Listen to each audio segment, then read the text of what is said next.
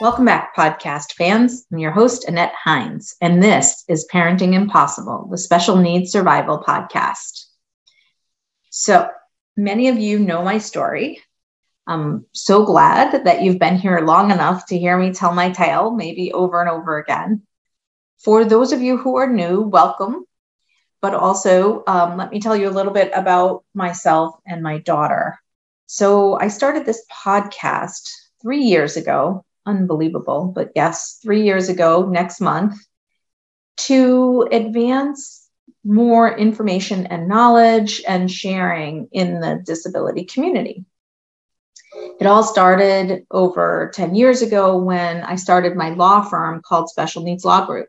Now, I know that the term special needs is a little bit triggering for people, but I definitely understand that some have preferences for disability, some have preferences for special needs.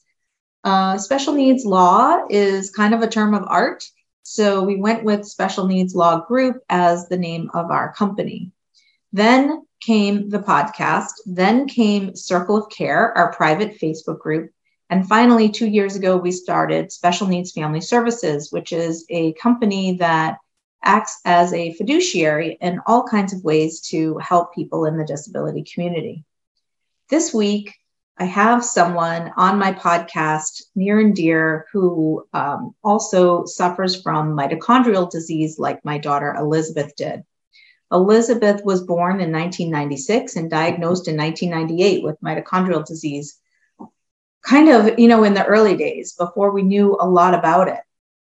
And unfortunately, it ravaged her body and all her systems. She was very complicated. She was medically complex. She was a wheelchair user, blind, couldn't speak, just had a lot going on. She died, unfortunately, at age 17 in 2013.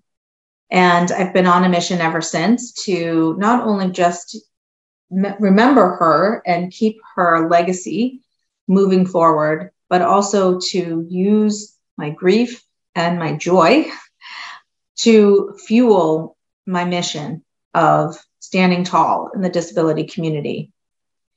So my friend Adam Johnson, who I've been following through social media for some time now, was also diagnosed with mitochondrial disease. His story is a little different than our family story, but has had a huge impact on him. And he calls himself the Dadvocate.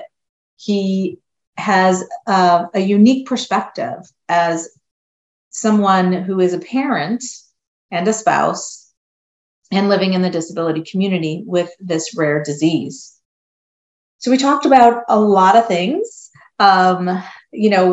What his story's like, and also how it is parenting in this unknown day-to-day crisis-filled environment. And he talked about being inspired by Brené Brown, her gifts of imperfection.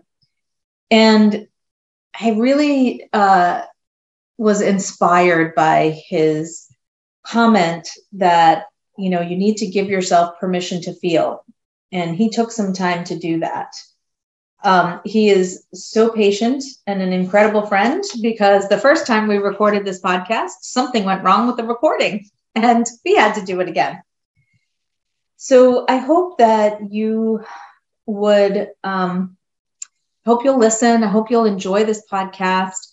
I hope you'll listen with an open heart to Adam talking about how he was grieving his losses, but didn't realize it. And what happened when he finally went out to seek support in the disability community, and how that changed everything for him. So enjoy this podcast. And as always, let me know what you think. Today I have with me Adam Johnson, the Dadvocate, who I just love. He is a force to be reckoned with in the rare disease community. Welcome, Adam. Thanks for coming to the show. Appreciate it, Annette. Thank you. It's a pleasure to be here, and I'm looking forward to our conversation. Yeah. So listen, I have to fess up that this is the second time I'm interviewing Adam, because unfortunately, I had a problem with our first recording and I felt so bad about that. But Adam's so generous and gracious. He agreed to come back and give me some more time. So thank you so much. And, one thing I've learned in being a special needs parent is that, crap just happens sometimes and Yes. you just have to deal with it, right? Yes, that is definitely how it goes. We all have been there with the technical difficulties. It's no problem. If anything, Annette, I think that you deserve extra kudos for putting up with me for another, half hour to an hour here. Like at this. Yeah, that's really sweet. But absolutely, I'm, once again, just super excited to hang with you. You are somebody I really admire. And, we do exchange a lot back and forth on social media, but I don't get to see people that I admire and love to hang out with. So this is another great opportunity for me. So Adam, for our audience that doesn't know you, could you kind of back up a minute and just kind of talk about your journey? How did you come here to be this rare disease advocate? Yeah, well, when I kind of take a look back here, I only have to go just a couple of years. And at that point in time, advocacy wasn't in the realm of possibility for me. It wasn't something I had my eye on. Rare disease wasn't a thing for me. I was at the time a pretty typically healthy, or so I thought, right, 35-year-old guy who was just working away in the field of education as I'd done for my entire career. Right. I'm a former teacher. Used to teach elementary school, coach middle school, junior high, high school. And then I taught a couple of universities in their undergrad and grad programs. And then I'd moved on to a private curriculum company. And I was traveling across the country teaching educators. And it was wonderful. I loved it. Great gig. Really enjoyed it. And, meanwhile, at home, I had my wife and our two kids at the time were 3 and 10. And we were just kind of plugging right along. And then that's when symptoms really started to kind of pop up. And at first, Annette, it was just shove those aside, right? Like, I don't have time for that stuff. Right. We're busy. Kids alone will keep you busy enough, and let alone all the other things that life has for you. So I shoved it as far aside as I could for as long as I could until I really couldn't anymore.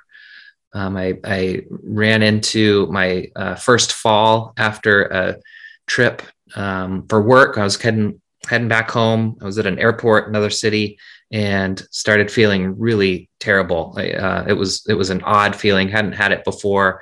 Had to sit down, get my bearings, and I ended up missing my flight home. Got home late that night. Had my first fall, and the symptoms had really caught up to me at that point. And I figured, well, better start investigating.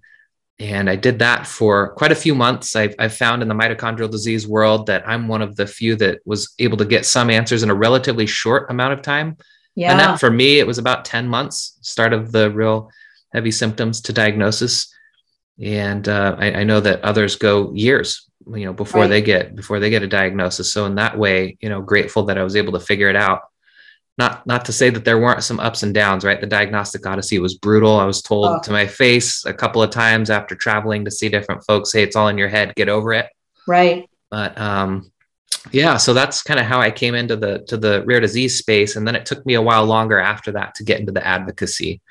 I was lost. I didn't know what to do, which direction was up, lost my career, moved on to disability, and I have this progressive disease and there's no treatment and no cure. And I didn't know which direction was up. So it took me a while to kind of come out of that dark hole. But once I did, I figured I needed to find some other folks that I could relate to, that I could connect with, that I could support and also be supported by. And then I started in on social media. The Rare Disease Dad is my Twitter handle and IG handle, and that kind of moniker, that Dadvocate that I use, really stuck with me. And then I started a blog a little bit, and now I'm, involved with Mito Action quite a bit, who I know you are working with and love. The folks over there are fantastic. And so I've had a few partnerships with them, including a podcast that I do a series with them once a month to connect with other parents who have rare disease, and then a support group for men who have mitochondrial disease as well. So that's kind of the route that I've taken to get to this point where I call myself the Dadvocate. Cool. Yes. I have so many questions. Well, let's just start with those moments that you had with your clinicians and your treatment providers.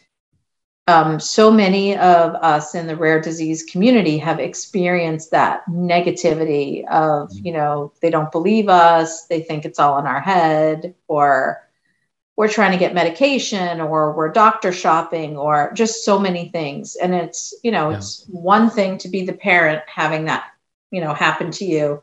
It's another thing to actually be the patient. Mm-hmm. So what was that like for you? And can you talk to me a little bit about, more specifically what some of your experiences were? Yeah, well, I mean, I saw every kind of specialist imaginable in the local area here, Annette, and branched out to a couple of, nearby cities. One referral led to another, bounced around like a, a hot potato or something, or something. Couldn't figure anything out. Didn't know what was going on. Let's send you now on a long trip to this university, send you down to this specialty clinic in this area, other states, other areas. And both of those last two trips to out of state venues where it was really, for the most part, highly regarded, highly acclaimed folks who are really good at what they do. And I don't doubt that. And I also think there's room for growth when, if you don't know something based on what you're seeing, it's okay to say that rather than jump to a psychosomatic issue or, basically call somebody to the carpet, say, hey, this is all in your head, get over it, move on. That is brutal. And it took a huge toll on me. Absolutely brutal. And I'm thankful for the doctor that I was able to find here locally, who eventually did come to the conclusion of the mitochondrial disease through a clinical diagnosis. Even though I know that we've kind of moved in the science towards the genetic component, the only revelations there so far have been variants of uncertain significance, but maybe the science will dial that in at some point for me a little later on as well. But yeah, I would say overall, the journey was just tough. It was brutal. And I have so much empathy for everybody who's been in that situation, whether it's one appointment or 15, whether it's one visit over a course of a day to a journey that's been, multiple years or decades in some cases where they just don't know.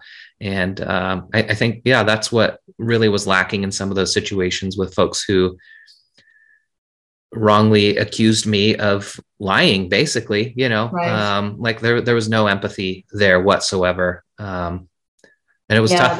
That's terrible. Mm-hmm. I just for the audience, for those of you who don't know what psychosomatic is, because I'm not sure what level you're listening. That just means that the doctors think that some psychiatric condition is causing an actual physical aspect or a physical illness in your body, some impact on your body. And so while they're not saying that you're making it up, if they say it's psychosomatic, they're saying that there's some mental illness or psychiatric condition that is causing you to have these physical symptoms. That's pretty much it. I'm not a clinician, but having been there with that as well. Yeah. Well, same here, Annette. And I think that was a good explanation there. I think that, one of the points that I would also like to make along those lines is, regardless of whether somebody thought it was a psychosomatic issue, so it was all in my head, I just needed to stop it and get over it basically and move on and push through, or there was some undiagnosed at the time cause for what was going on. Regardless, I felt like an absolute failure. Yeah. It was horrible, right? Like I finally had to step away from work for bits at a time to try to get things figured out. And then once I did get my diagnosis, then that was it for me. My doctor came in and said, hey, here's what you've got. Here's a diagnosis for you. I thought that meant a treatment and a cure. And he said, no, not so much. There's no treatment. There's no cure. We can try to manage your symptoms. And that's the name of your game now. And I'll get going on, some disability paperwork. And I'm just going, what in the world is happening? So, I felt like a failure for my wife, my kids, my family, my job, the team that I was managing, the folks that I was working with and for. Mm-hmm. Man, no good. And let's just talk for a minute about men and illness, because while I don't want to paint too broad of a brush for everybody, there are some sort of threads that go through the male gender and community around having illness, especially an illness that you can't identify. So it's one thing to have a heart attack, because guys know heart attacks, right? You have them, you do the surgery, you come back home, you play golf again, whatever Right. that means to people. But when you have these conditions that you can't get an easy answer to, there's no blood test that says, hey, here's what you got. Mm-hmm. I think for men who just a lot of times are doers and supporters, they don't want to be sick. Mm-hmm. And they don't want to be on this journey. They want to be told that they're not sick. Yep. And, but you've got these crippling conditions that keep occurring. And so I can see where that sense of failure just creeps in at times, Yeah. And then the questions. Oh, sorry, Annette. Yeah. I'm sorry. What have you learned with working with the male community or the dad community about this chronic illness piece? Yeah, I think, like you said, I don't want to paint with too broad of a brush here. Everybody's going to experience things in their own way, have their own feelings, and those are all valid. However you experience things, no matter who you are, it's all valid. And that's something that I'm really learning to grab onto. It's something that I've probably come to grips more with as I've, gone through this diagnosis and started getting help for my mental health as well. Going to therapy once a week, because it is very, personal, trying, difficult situation that does weigh on me a lot. I would say that generally speaking, there are others that go through similar challenges, and the general purview of what it's like to be a male, you've got to be strong, you got to push through, you got to be tough. Right. Yeah. I mean, I felt that heavily early on, especially. And, even before all of this started, that would have been the way that I would have gone. It's the way I tried to go. I started out by telling you, yeah, when I first had symptoms, I don't have time for that. Push through, move forward. It's fine. I'll be good. And then I just couldn't anymore. And it's a tough pill to swallow. Yeah. I not standing in your shoes, but I can imagine and empathize with how you must have been feeling. So, and then having to lean on your wife, I'm sure that was hard. So what was that like for you? Yeah. I mean, that's really tough. It's tough now, even, with all the different needs that I have, the things that I can't do anymore, the things that I want to be able to do that I don't or can't. And I'll tell you, I hate using that word can't too, Annette. It's still, I'm just like, every time I say it, I'm like, yeah, I can't go out and, mow the lawn, or I can't go out and run with my kids or play ball like I used to or want to, or, I mean, for me, even like I'm just sitting here in my bedroom looking across at my ventilator, my breathing machine that I have, because that's a component of this disease that's impacting my respiratory muscles that aren't functioning the way that they're supposed to now. Like I can't even get through a day without strapping into that thing for a while. And that does then in turn put a lot of additional weight onto my wife, onto my kids. And those are a couple of the hardest, aspects of navigating through this. When I envisioned my role, my life as a husband, as a dad, way differently. And I'd experienced it differently, right? Quote unquote, normally for me, my normal way for the first 15 years of marriage and for the first 10 years of being a dad. And then all of a sudden it shifted and changed. And that's difficult, not just for me, but that's difficult for the family as well. I hear you. I'm wondering if you could just change your language, because language is so powerful. Instead of saying can't, you could say, I choose to support my health today with this, whatever it is. I choose not to mow the lawn because I know that I'm supporting my good health today. And I know that's really hard, but maybe it'll be helpful, or maybe you could find some other language that supports you in a better way than what I've just said. But I think just language is so powerful, and that word can't, what a downer, that's brutal. It will eat at you if you keep using those words. Yeah, well, it definitely can. And I like that idea of exploring some other ways to think about it. And I also know for me, it's not quite so bad anymore with that. Because even if I say I can't physically do something, which honestly is the case, right? That doesn't make me any less of a person. It doesn't make me any less of a husband. It doesn't make me any less of a dad. And I'm starting to kind of come around on some of those things, right? Like, and so that's a helpful component. And I think this might be an example of that shift that you're talking about a little bit. I read, and I talk about this quote all the time. It's one of my favorites because it impacted me so much. I read Michael J. Fox's new book, No Time Like the Future. Yeah. And I connected with it on so many levels, and that it was fantastic. But at one point in the book, he was discussing how a mistake that he made was thinking that his children were looking at all the things that he can't do, but really they see through the disease and they see their dad. Right. And I read that and it was just like, boom, it clicked for me. Now, I'm not going to say I don't have some trouble sometimes or struggle with things, because I certainly do. And I can allow myself to have that space, and then I can come back around. And that's a nice kind of grounding sentiment that is very helpful for me. 100%. That's very, I'm kind of getting goosebumps. That's really cool. And also that you have an open heart enough to be able to let in those new messages when you read a book or a blog post, because I want to ask you now about, what is that shift that you made? Everybody that I talk to that has gone from thinking about themselves to thinking about the community as a whole and extends themselves. There's usually a moment there or some kind of, twist that sends them down that advocacy path. Mm-hmm. What was it for you?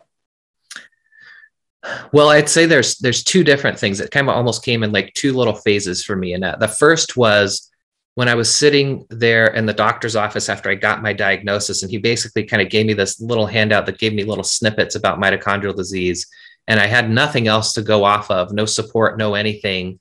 And I started in with the Google machine, right? Like, how can I find some help, some resources? And I found MitoAction. And I finally said, you know what, I'm just going to call in and do the support call deal and see what happens. And then I waited a while, right? And didn't do it. And then I finally did it. And that first call, when I called in there, it was like, oh my gosh, I finally found some people that can relate a little bit. They can listen, they can offer some help, they can offer some resources. And that was really a big moment for me, because I knew that I needed to find other people that could relate to. I felt like the only person in the world going through something like that as a fairly young guy experiencing those things, right? I felt like the only parent, the only dad going through those things. And that leads me to my second point. Then after I started in with MitoAction, I was thinking, man, maybe I should share a little bit more about my journey. There's got to be other people out there. Maybe I can find them. And so then I started in on social media. And one of the first posts that I found was that moment that you described, where it was like, okay, there is somebody else going through something like this, like me. It was from Brian Wallach, who's this wonderful advocate for ALS, an ALS patient, and him and his wife, Sandra Bravia, are phenomenal folks. But I saw a tweet that Brian sent out probably about 2.5 years ago now. And he talked about being at a park, if I just summarize this, being at a park and seeing his girls rolling down the hill and just giggling and laughing. And he said a part of him seethed at the progression of his disease, because when he looked back to, say, a year prior, he would have been doing that with them. And another part of him was grateful to hear their laughs and their giggles and to be able to kind of laugh along with them. Mm-hmm. And that was the first time that I'd seen somebody else really express exactly what I was feeling and exactly what I was going through. Even though we've got different diagnoses, different projections, it was like, okay, there are some other folks out there. And that kind of led me further down the road of advocacy and really helped encourage me to start the Parents is Rare series of Energy in Action's podcast through MitoAction, to connect with other parents who might have some similar thoughts. Because there's lots of lots of discussion that needs to be had. There wasn't really that space that I could find just yet. So at the encouragement of some other wonderful advocates, I started that space because that's kind of what you have to do when it's not there yet. Yeah, that's what most people do. They have a need, they realize that it's not there, and they take it that extra step and create it, not just for themselves, but for everybody that needs it. And Yes. That's the wonderful thing about putting yourself out there. It's one of the things that I talk about during the holidays. It's a tough time for many, many people, right? Mm-hmm. Because our family doesn't always look like what we expected it to be, or what it looks like when we look at other people's holidays, right? Right. But one of my little pieces of advice that I give is that just extending yourself to somebody else when you feel crappy to make them feel better, it also makes you feel better. So if you can't get out of your own funk about what's going on with you, extend yourself and help someone else. And you'd be surprised at how quickly you get raised up out of, where you are, out of your feelings there. So I absolutely hear this story kind of over and over again. And I am so appreciative for people who were not only able to just master their own illness, disease, and life, but also take it that one extra step further. And so what are some of the things that you're doing now? You've got this Parents as Rare podcast, which is so cool.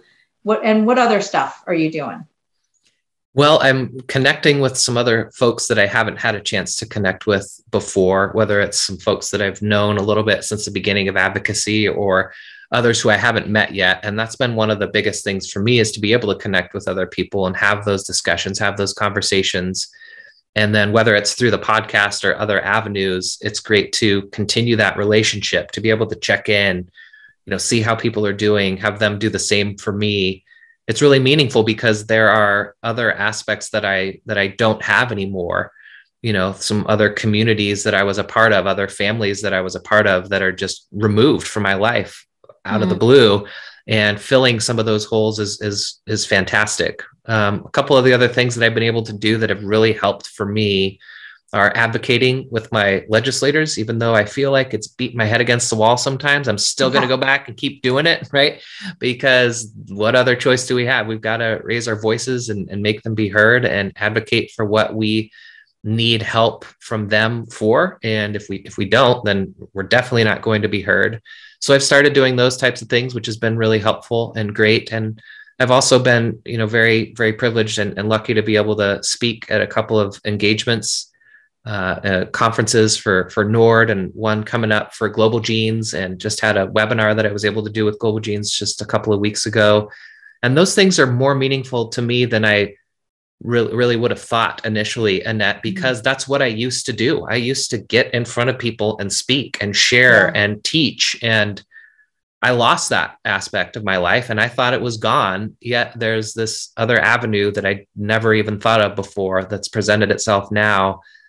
And as emotionally taxing as it can be in the world of advocacy, I wouldn't change it at all. I really love it. And I'm thankful that I'm in kind of that position to be able to share my story and hopefully in turn connect with others and support them as well. Those are some things that really help me, navigate and move forward. Of course, outside of my family and my kids are a big driving force there too. But having that sense of purpose is really important. Yeah, you're truly a community builder, bringing that all together, all of those skills that you had. And you haven't forgotten that just because you're a little different now, you still have all of those old skills that you can lean on and bring as a force to bear. Well, I appreciate that. And it's helpful reminder, even, you just presenting it in that way is helpful for me, Annette, because there are times when I do forget those things, just because I'm not utilizing the content knowledge, the area of expertise or areas of expertise that I gained through my professional development or through my undergraduate or graduate degrees. doesn't mean I'm not doing those things. And a former colleague of mine helped remind me of that. She noticed in one of my tweets, I think it was, I said that I'm a former educator. And she said, you need to get rid of that word former, because that's not the case. And I thought about it. I was going, oh, it was like an aha moment. Like, yeah, you're right. Even now, it's still uncomfortable sometimes, right? Because I'm not an expert in the field of mitochondrial disease. I'm not an expert in the field of mental health, but those are things that I know about now. They're things that I live with, and I am an expert in my experience in those things, right? So I can share those things, and really took her advice to heart and added that, or took away the former and just left it at educator, because I feel like I still am, like you just said, utilizing some of those, those skills from my pre-diagnosis life, I guess you could call it, to try to do some good here moving forward. Yeah. Those solid soft skills that you had. And I agree with the educator piece, 100%. I think that maybe your next thing should be a TED Talk. Yeah, maybe so. Maybe so. I hadn't thought of that yet either. But that, honestly, that's how the podcast started too, Annette. I was a guest on my friend Effie Parks, her podcast, Once Upon a Gene. And while we were talking, she was the one who initially threw it out there. She goes, hey, maybe you should do a podcast. I'm like, yeah, no, not doing that. And that was my first mistake, because Effie's always right. She always nails it. And lo and behold, a few months later, I was in the works with it. So maybe you're right. Maybe a TED Talk is next. I hadn't considered that before. I think that would be brilliant. You just being able to talk about this topic of, parents as rare, it's very unique, and not everybody has the ability to step out into the limelight like you're doing. So yeah, think about it. Could be awesome.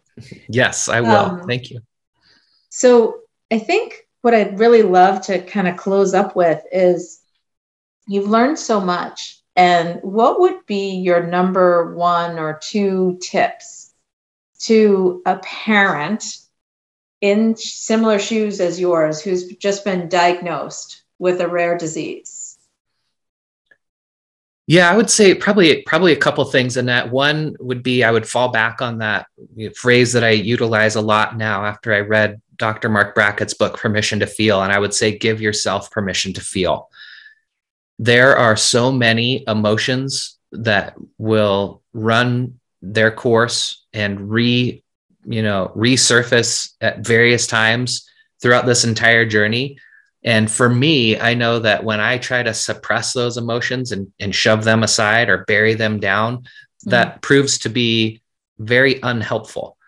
I need to recognize that I'm experiencing those things. And I also think it's important to give others permission to feel as well. Sure. So that's something that I would definitely mention. Our emotions really matter. And with that, I would say one big prominent emotion that came up for me was, one big feeling I had was grief. I was grieving, and I didn't really realize that I was grieving. Most of the time, at least for me, early on in this process, grief was something that I really, related to death. And in reality, we grieve any kind of loss that we might, incur over time. So that was something I didn't realize that was big for me. And I've since come to realize that and recognize that. And then next, I would say seeking support and seeking community is really key. That was a big turning point for me. And I would definitely encourage others to seek that out. And again, if it's not there in whatever way that you might need it, then, explore some possible ways to maybe bridge that gap or start the conversation yourself. As hard as that can be when you're balancing everything else, that's been a big help for me in a way, even though it seemed daunting at first.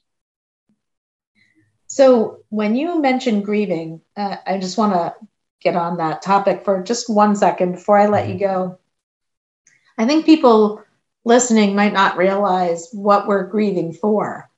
And we're grieving that life that we imagined that we were going to have, right? Yeah. That's what you're thinking?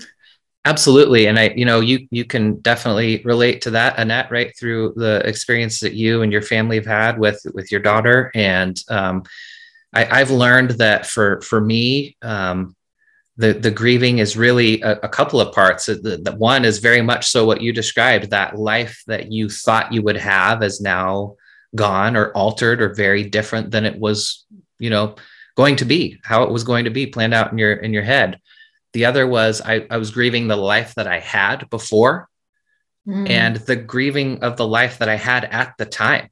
So there's almost like three different parts there that I was really grieving. And it really shocked me and hit me when I was like, oh my gosh, I am grieving these things. And that's perfectly natural and okay to do. And then, acknowledging those things and seeking some support was really helpful for me. One book that I read along those lines that really helped me kind of navigate some of those things was Megan Devine's work called It's Okay That You're Not Okay. Yes. She's fantastic. And even though she, the impetus for her writing the book was the loss of her husband, I related to so many different points. And she, is one of the first to point out as well that you grieve everything. It's not just death, but, it obviously can be, but there's other things that we grieve. So yeah, that's kind of how I've been kind of processing or thinking through it a little bit. And it ebbs and flows too. So Absolutely. You have, stronger feelings at different points of your life. And at other times it quiets down. There's this great adage, you've probably seen it, that says, don't look backwards. You're not going in that direction. Yeah. So you need to look forward. But even with that, I still had grief even before Elizabeth passed away, even looking forward, because thinking about all of the nevers. Oh, she's never going to graduate from high school. She's never going to go to college. She's never going to get married. She's never going to have children. She's never going to get out of that wheelchair. She's never going to say mommy to me. All of the nevers just keep going forward and forward and forward. And certainly grieving when somebody dies is more familiar to people, but even then people don't understand the grief process. It's so complex. I really appreciate you mentioning that. That's really significant. And seeking support and community is just the linchpin for many people, not everybody, between thriving and just surviving. And that's why you do what you do. That's why I do what I do. That's why Mito Action is there, because it was started by a parent who needed this, level of support and wanted to bring that fruit forward for everybody. Well, I just can't thank you enough for being on the show. Thank you for doing a second run with me and for forgiving so much that went wrong the first time around with our recording. I'm so grateful for you, and I'm so glad that you're here for our Mito community. Thanks so much, Adam. Well, it's my pleasure, Annette. Thank you for taking the time with me here. I've really enjoyed it, and thank you for all the work that you do as well. Couldn't say enough good things about you. I appreciate it and look forward to continuing to stay in touch and seeing all the great things you're going to keep doing as well. Hey, everybody. Thanks for tuning in. I just wanted to take a second to say how much I appreciate you taking the time to listen to these podcasts. I'm having a blast doing them, and I hope that you're finding the content to be what you were really hoping. If you are, please take a second to leave a rating and a review. It's so helpful in getting this content out to people who really need to hear it. Thank you so much.